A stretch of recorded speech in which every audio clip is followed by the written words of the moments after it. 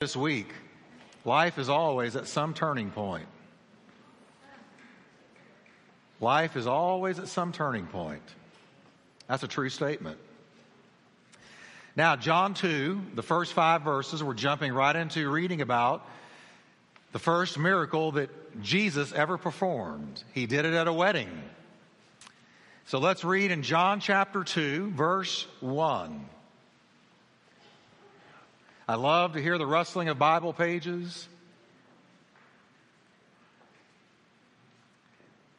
It says, on the third day, there was a wedding in Cana of Galilee, and the mother of Jesus was there. Now both Jesus and his disciples were invited to the wedding. And when they ran out of wine, the mother of Jesus said to him, "They have no wine." Now, Christ is about to respond to his mother, and I don't want you to take it wrong. It sounds like he's being mean. But here's what he's saying to her before we read it. He's saying, I've got it all under control. I know what's going on. Just let me handle it. So here's what he says to her. Woman. See me telling my mother this. She's on the front row. Woman, what does your concern have to do with me? My hour has not yet come. His mother said to the servants, can we read it together? Whatever he says to you, do it. Now that's the best advice a mother ever gave. If you can give your children that advice, and if you can take this advice, you will fare well in life. So let's read it again together. Whatever he says to you, do it. Father, thank you for your word today. I pray that you'll bless it to our hearts, and that this will be a congregation filled with people who go out living out the best advice a mother could give. In Jesus' name, amen. Turn to your neighbor and tell him, you better listen, you're going to need this.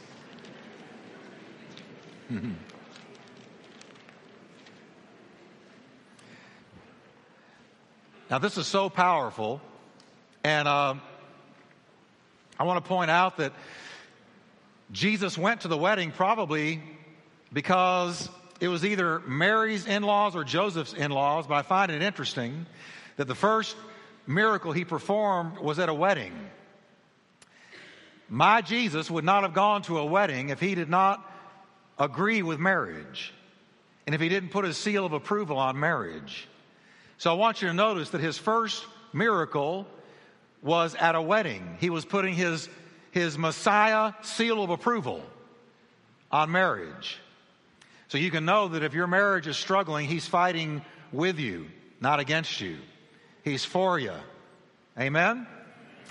Now, I cannot think of a problem or a circumstance or an emergency where I would not give this advice to somebody in need. Whatever he says to you, do it. I have found that we really don't experience God in our life until we do what he's commanded us to do. Some of you have got a need in your life, and you already know deep down inside what he's told you to do about it. And one of the reasons you haven't had an answer yet is because you haven't done what he told you to do. Isn't it amazing how we'll try 100 different things before we are reduced to this? Whatever he says to you, do that. I found this about God. It doesn't matter what my situation is, what my need is, where I find myself in life, how desperate I am, how clueless I might be. He has an answer for me. And I find that when I do what he says, then I see the results he wants me to have. Folks, we've got to do the Word of God, not just hear it. Mary said, whatever he says to you, be sure that you do it. And a lot of times what he tells you to do doesn't make any sense. Now, we're going to see that in just a second. The setting here is Jesus has been invited to a wedding, as we've already seen. And a problem arises. And it's a problem of lack. It's a problem of need. It doesn't matter what the need was. It's a problem of need, of lack. They have no wine. The wine ran out at the wedding. And Jesus informed his mother, hey, I've got it under control. I know the need. And church, isn't it true that he knows what we need before we even ask him for it? He knows what we need. He knows what you need today. He knows where you are today in your life. He knows that you need those finances. He knows you need that job. He knows you need that breakthrough in your marriage. He knows you need that breakthrough over that temptation or that habit. She then turned to the servants, Mary that is, and gave this timeless advice. Whatever he tells you to do, that's what you do. Now, Jesus told them to do some weird things. They needed wine, but he pointed to 6 water pots that were standing there. These water pots held about 20 to 30 gallons apiece. And Jesus said to the servants, I want you to fill the water pots with water. Now, that doesn't make any sense because they needed wine, not water. But he said, fill the water pots with water. And once you do that, I want you to pour some out and take it to the host. Well, if you're these servants, this is setting you up to feel stupid. Because the master of ceremonies and the host are looking for wine, not water. Everybody's got water. But Jesus said, I want you to take the water and I want you to fill up those water pots. Then I want you to put a cup in, draw some out, and then I want you to take it to the master of ceremonies like you're carrying something good to him. There was a moment between the word and obedience and the result where they had to walk in faith. And so do we. This did not make intellectual sense. It wasn't commonsensical. It didn't make sense. Here is Jesus telling them to do something contrary to what they needed. Just like when somebody offends you, and instead of taking vengeance, he says, why don't you bless them? That doesn't make sense. How many of you have ever wanted to dispense Texas justice? But he says, bless those that curse you. Do good to those that hate you. That doesn't make any sense. Or if you are in financial need, God says, give. That does not make sense. It seems to me if I'm in financial need, I ought to get, I ought to take. But the Bible says, given it shall be given unto you, pressed down, shaken together, and running over will men give into your bosom. That doesn't make sense. And what Jesus told them to do did not make sense, but they did it. Whatever he says to you, do it. And so they did it. And they had to fill minimum 120 gallons of water in these water pots. That took a while. So every time they poured water in, they're moving in faith. They don't understand the word of the Lord. They just know that he says to do it. Whatever he says to you, you do that. Don't do anything else. Now the Bible says this was Jesus' first miracle. They did it. And when they drew the water out of the water pot and carried it to the master of ceremonies, he drank it. And he said, you have saved the best for last. Where did you get this? My soul, I can't believe I've never tasted anything like this in my life. And here the servants are coming to the realization that between obeying the word and the execution of the word, between receiving the command and doing the command, Jesus had performed a miracle, and that's the way that it works. It's as you go in obedience, as you walk in obedience to his word, something is released into your life. It is putting feet to your faith. It is when you mix the word with faith. It doesn't do you any good to hear the word and not do the word. It really releases the blessing when we say, I've heard the word of God. I've heard that I've got to forgive. I've heard that he wants me to go to that person and get things right. I've heard that he wants me to give my money, little though it be. I heard the word of the Lord come to my life, and lo and behold, between receiving it and doing it, something happened. The water was changed to wine. Jesus did a miracle in my life. Church, he wants to do a miracle in your life. He does. Now, I want to know if I'm talking to people here today who want to see God move in your life. Am I talking to people who are here to be religious, or people who want to see God do something in your life? Break that habit off your life. Heal that marriage in your life. Break your finances through. Am I here talking to people who want to see God do something in your life? Come on, everybody.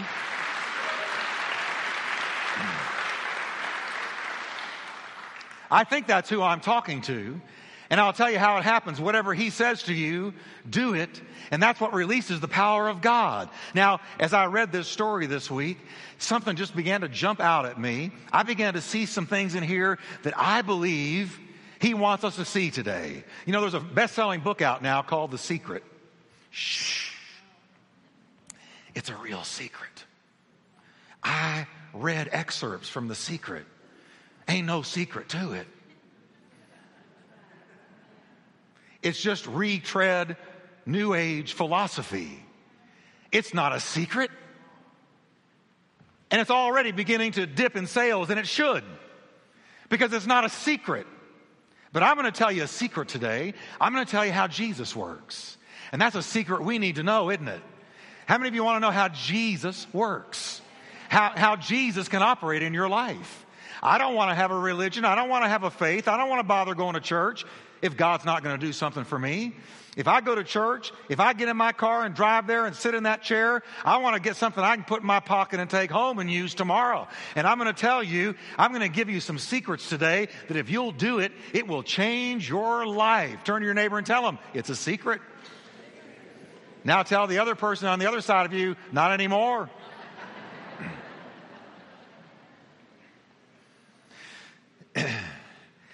The first thing I see in this story is that Jesus chose to use people to bring about his miracles. Jesus calls us to play a part in the miracles he does. Now, I got to tell you today, Jesus Christ was God. And if you didn't know that Jesus Christ was God, let me inform you of what the Bible says about him. The Bible says that God wrapped himself in skin, was born of a virgin, was born into this world so that he could feel our pain, so that he could die for our sins, so that he could be resurrected from the dead that we might live. Jesus was not a first century long-haired, sandal-wearing hippie like we see painted on so many church walls, who just went around saying good things, inspiring sayings, a poetic personality, a philosopher. That is not what he was. He was God wrapped in flesh. God was born in a manger.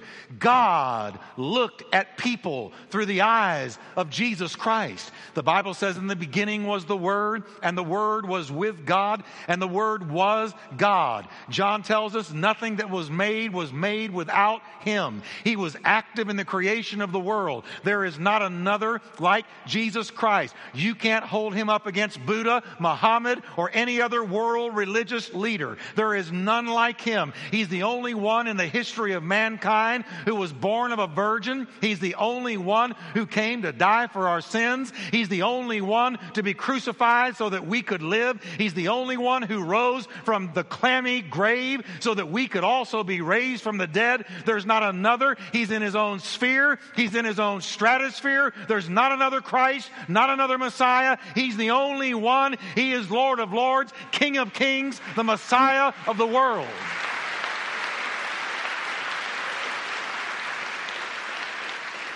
I came to preach Jesus up today. I'm tired of him being diluted and polluted and watered down out there in the culture. I want to tell you the truth about him. Nobody has died for your sins. Nobody was God in flesh but him. And this Jesus chose to use people when he didn't really have to. Because you see, since he was there active in creation, and he said, let there be light, and there was light. He said, let there be the birds in the air and the fishes in the sea and the mammals walking on the earth, and let us create man. Jesus Christ was there at the beginning. He had the ability to make something out of nothing.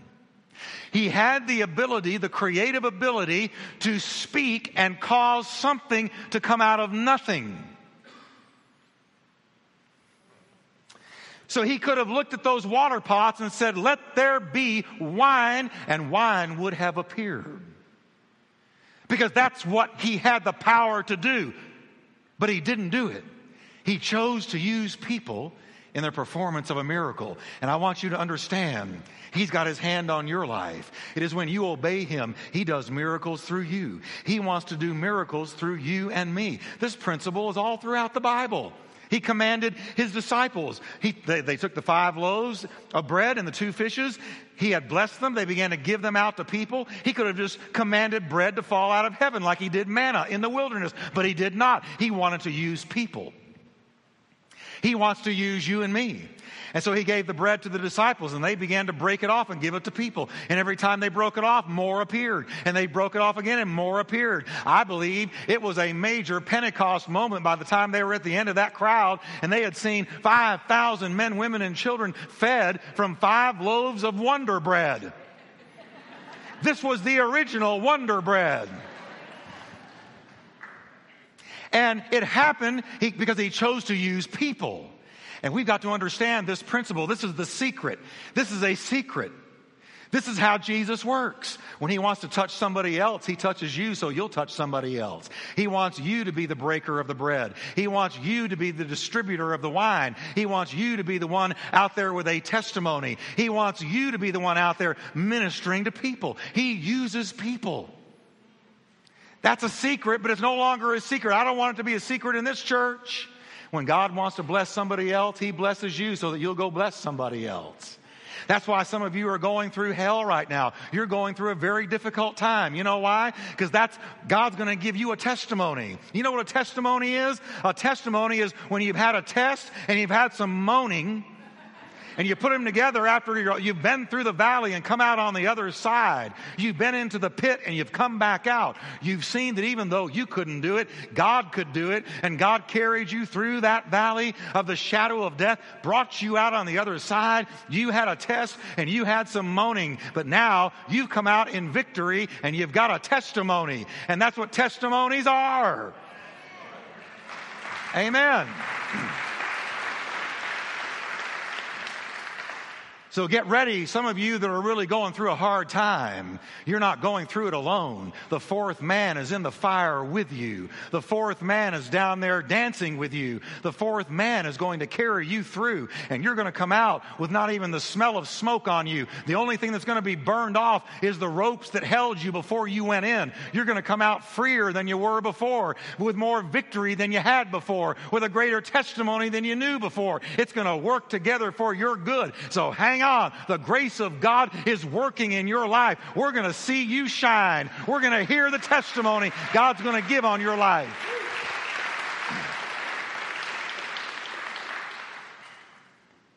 Jesus chose to use people. Mary and Martha had to roll the stone away before Jesus could get to their brother. Peter had to step out of the boat before he could walk on the water. The disciples had to cast their net on the right side of the boat before they could catch a net-breaking, boat-sinking load. Jesus is going to ask you to do something to release the miracle He wants on your life. And He uses people. He could have easily filled the water pots without the use of a person. But He chose to use people. And you know, it all begins the minute that we follow Mary's advice. Whatever He says to you, do that. Soon you're going to find you've got something others need. And you're going to sense that same prompting the servants did. Now take some of what I've given to you and carry it to those who are in need. So you can say with me, secret number 1 is when we obey Jesus, we are not only blessed ourselves, but we have something to give to others. Now, the second secret that I see here that I don't want to be a secret in this church anymore is Jesus chose, this really blessed me. Jesus chose to transform what already existed. Rather than create something out of nothing, Jesus chose to transform what already existed. Now, I read that and I thought, now why would He fool with causing them to take 120 gallons of water and put them in those water pots and go to all that trouble. And then it occurred to me he was showing us something, and it was a secret, but it's something we can all know now. Jesus is a transformer. Jesus chooses to transform rather than start all over. Jesus transforms what already exists. He chose to transform one thing, the water, into another thing completely, the wine. And this is the way that God works. Now, I want you to hear me on this today. Jesus is a Lord and a Christ and a Messiah who wants to change you, who wants to transform you, who wants to take what already exists and change it and transform it by his power. Jesus wants to change you. That's why the Bible says, Jesus said, you must be born again, or you will never see the kingdom of God. He was saying, I don't want to give you a New Year's resolution. And I'm not talking about rehabilitation. I'm talking about transforming you. I changed water to wine. I changed it from one thing to another. And that's what I want to do with you. I don't want to do away with you because of your sin. How many of you can admit, but for the grace of God, I would have been a grease spot a long time ago? But see, he doesn't want to do away with you because of your sin. He wants to transform you by the power of God. He wants to give you a heart transplant. That's why it says, be not conformed to this world, but be transformed by the renewing of your mind. The reason this blessed me is because I know that Jesus changes lives. Jesus changes from one thing into another thing. The Bible says, Paul wrote, when someone becomes a Christian, he becomes a brand new person inside. He's not the same anymore. A new life has begun. We confuse Christianity with religion. Christianity is not a religion. Jesus did not come to give us a religion. Religion means I'm doing my best. I'm doing my best to cut it. I'm doing my best to get there. I'm doing my best to earn my points. I'm doing my best to find favor. But real Christianity says, I sent my only begotten Son to die on your behalf. And his righteousness has become your righteousness. His purity has become your purity. He took your place on the cross so that you could be redeemed not by works but by the blood. Christianity is not a religion, folks. It is not trying to be accepted by God. It is receiving what God has already done. So I go to the foot of the cross and I receive his forgiveness. And there at the cross, there is a power waiting for you and me. He's called the Holy Ghost. And there at the foot of that bloody cross, when you say, Jesus, forgive me of my sins, the moment you do, that Spirit of God comes into your heart, comes into your soul, and changes you from the inside out. And the same miracle that happened from the water into the wine happens with you. I'm not here today because I chose ministry as a career choice. I'm here today because many, many years ago, I was sitting in juvenile detention center for drugs. There sits my mother, she knows. And sitting in the juvenile detention center, I heard a message. And the message was the one I'd never heard before. It was about Jesus Christ and how he died for us and rose again from the dead. And when I heard that message, I stood up. I knew that something I was hearing was true. And I was evil. I was mean. I was bad. I was a delinquent kid. But when I said, Jesus, come into my heart, the one who changed the water into the wine, reached down and poured the new wine into my soul. And I got born again. He gave me a heart transplant. He changed me from the inside out. He really renewed me and reinvigorated, gave me life for the first time in my life. And I'm telling you, he transforms people.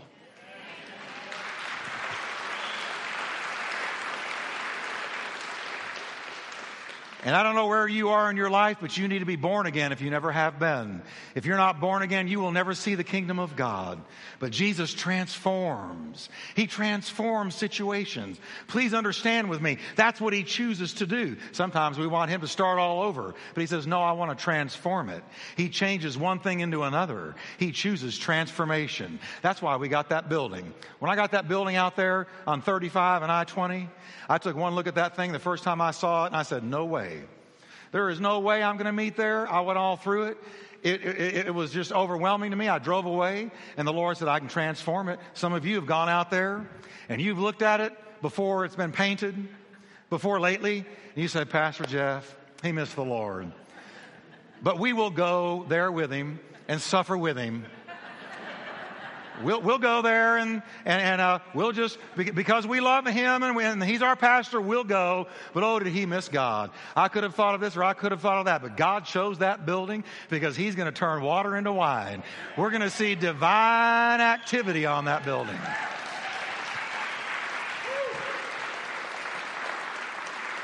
I want you to hear me on this one. We're going to see the Spirit of God move on that place. We're going to see people drawn from the north, south, east, and the west. That building and that church is going to be like a supernatural spiritual magnet. They're going to come from everywhere. Lost people are going to walk in and not know why. And they're going to be changed and transformed. Just like we're reading today, we're going to see water, the water of a sinful life, turned into the wine of a saint of God. We're going to see people changed and rearranged. Drug addicts set free. Prostitutes delivered. We're going to see people call out on the name of the Lord. Marriages healed in the altar. Children brought back to God. I'm prophesying over our new building today.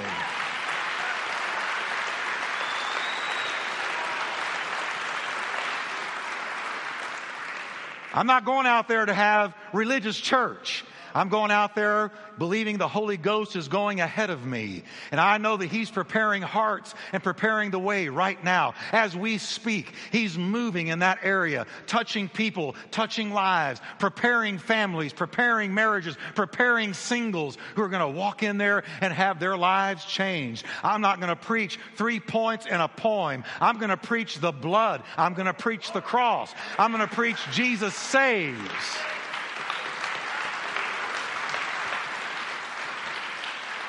I'm so tired of diluted, polluted, watered down Christianity that couldn't save a mosquito on a rainy day. I want you to know we need to hear the real word, the real gospel that cuts into your heart, cuts into your soul, changes your life, delivers you from the devil and from sin.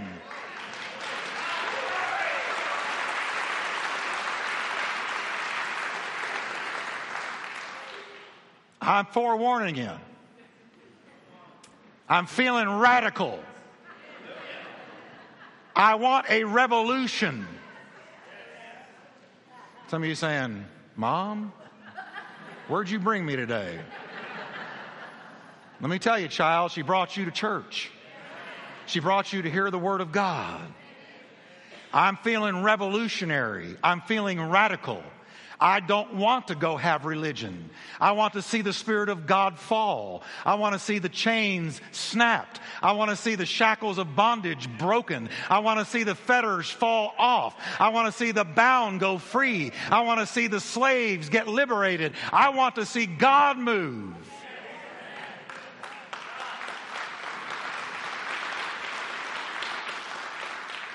I'm not ashamed of the gospel of Christ. It is the power of God to salvation to all who believe, to the Jew first and also to the Greek and all the Gentiles.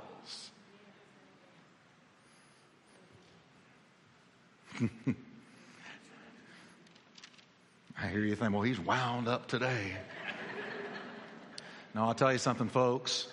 I'm going to roar, and every church in America better start roaring. I'm going to prophesy to you. Every church in America better start roaring. Every pastor, every preacher better drop all religious pretense and take this word as it is and preach it to men as they are. Stand up tall for Jesus Christ. Don't sidestep the issue. Don't duck and dodge. Don't be ashamed of the one who walked up Golgotha's hill for you and died on that cross of shame. Don't you ever be ashamed of him. Don't sell out to the feel-good cotton candy candy apple, go nowhere, Christianity light floating around out there all over the place. I hate Christianity light. I want Christianity heavy. I want Christianity real. I want Jesus in mega doses because He heals, He sets free, He delivers, He releases people from the things that are tormenting them. He went about everywhere doing good, healing all who were oppressed of the devil, and He hadn't changed.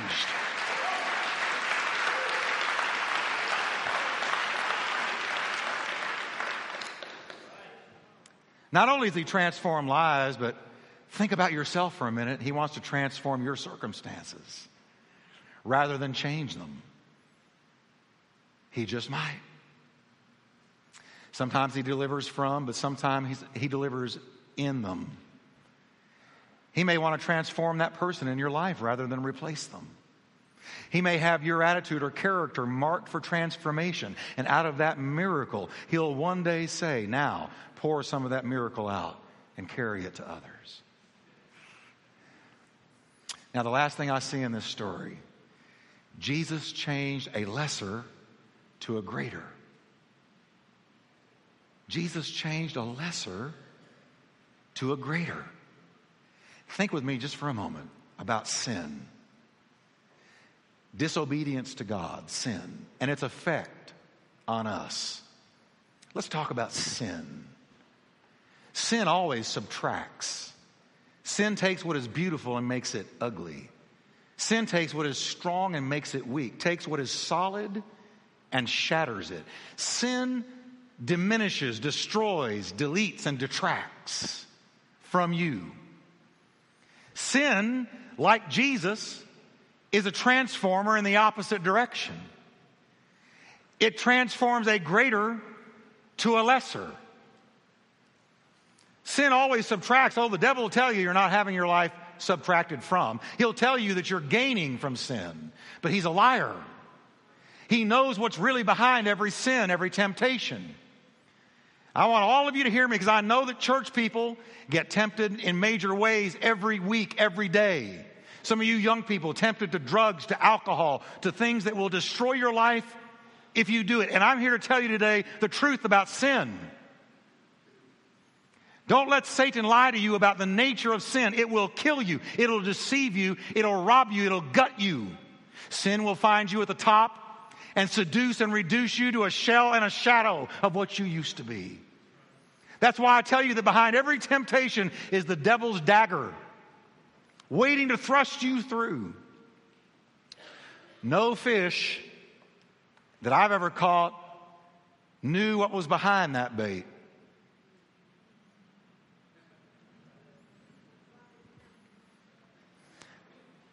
All he sees is that little lure. He doesn't see a line attached to a rod held by a big hand with a mind that intends to eat it.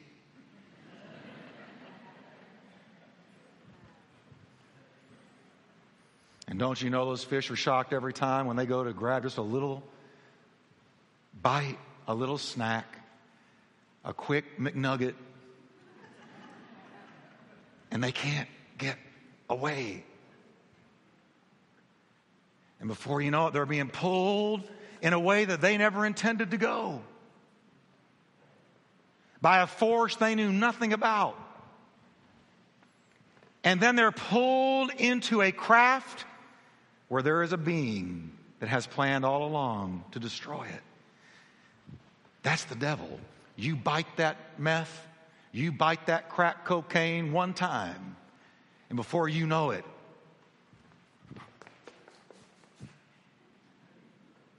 you're going where you never intended to go, doing what you never thought you would do, saying things you never thought you would say, running with people you wouldn't have had a thing to do with months before.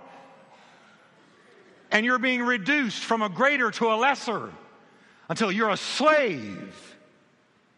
That's not God's will. I'm telling you the truth about sin and the devil. You don't need to try crack cocaine, crack, alcohol, cigarettes, any of that. One time. I read recently the great preacher Charles Spurgeon said, if you can learn to say no, you know more than someone who learned to speak Latin fluently. The third secret to Jesus' miracles is he turns a lesser to a greater. He does the opposite. The master of ceremonies on drinking would have been transformed.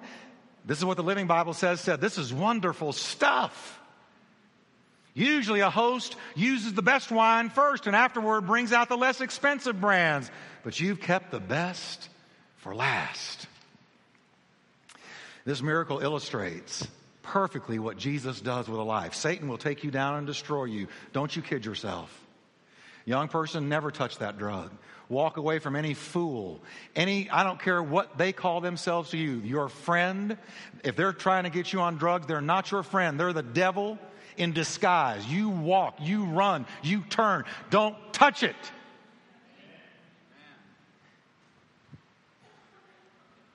Turn away from it and go to him who will take a lesser and turn it into a greater. Amen. He transforms, my Jesus, drunkards and thieves and liars and perverts into saints of the living God. He changes lesser into a greater. The water of sinful human nature is transfigured into the wine of a graceful, God-honoring life. He turned a motley crew of blue-collar fishermen into fiery preachers of righteousness. He took an angry, church-persecuting Jew named Saul and turned him into the loving apostle to the Gentiles. And look at you. Look what God has done with you. Look where you used to be and look where you are now. Could you have ever imagined you'd be sitting in church on a beautiful day like today, listening to somebody blabbing about Jesus like I am? No, but there you are. What's happened to you? One day the grace of God touched your life. He gave you a new nature, and now he's turned a lesser into a greater. You used to drink, chew, smoke, chew, and run with the boys that do. Now you read your Bible, you get up and pray, you love God, you come to church, you lift your hands, you worship the one, you love somebody you have never seen, and one day you're going to heaven. Look what the grace of God has done in your life.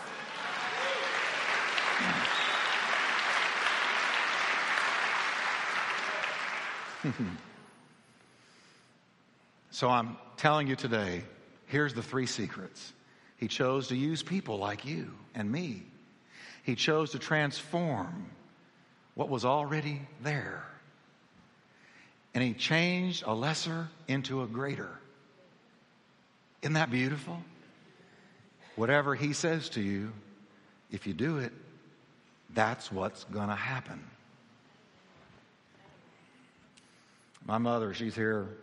My little mother, I prayed for her for years. And she would be the first to tell you, she made fun of me. Didn't you? Tell the truth. She made fun of me when I got saved. And I was pretty obnoxious. I'd witnessed everything that moved. I would come in the house and talk to them about Jesus till they just wanted to head for the bathroom and throw up. I mean, it was just, here he comes again, lock the doors, we're not here, and they go to their rooms. But she did. She made fun of me. And for years this went on. And one night I was preaching in a very large church and in a Rockwall. And I gave the invitation, as I always do, for souls. And down comes this is how it happened. A big crowd came down, and I'm about ready to lead them all in the sinner's prayer, and I'm walking along just kind of addressing them and exhorting them. I see this woman.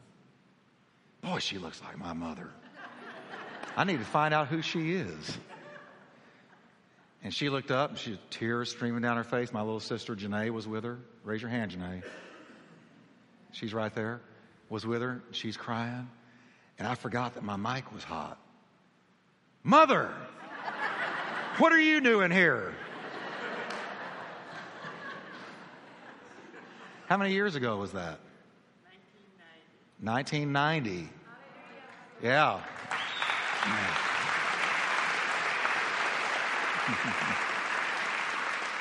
I'm probably going to be in real trouble when we go out to lunch, but it was such a thrill, a joy to play a part in my mother's conversion to Christ.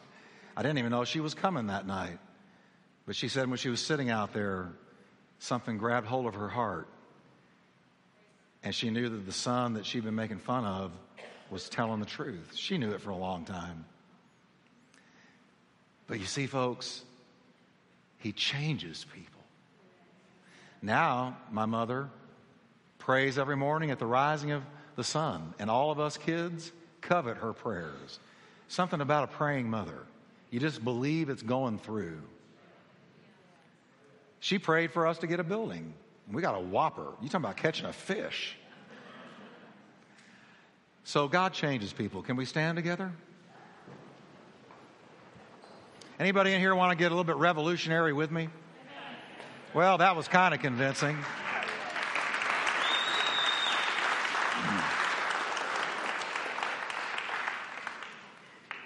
Church, I'll tell you what.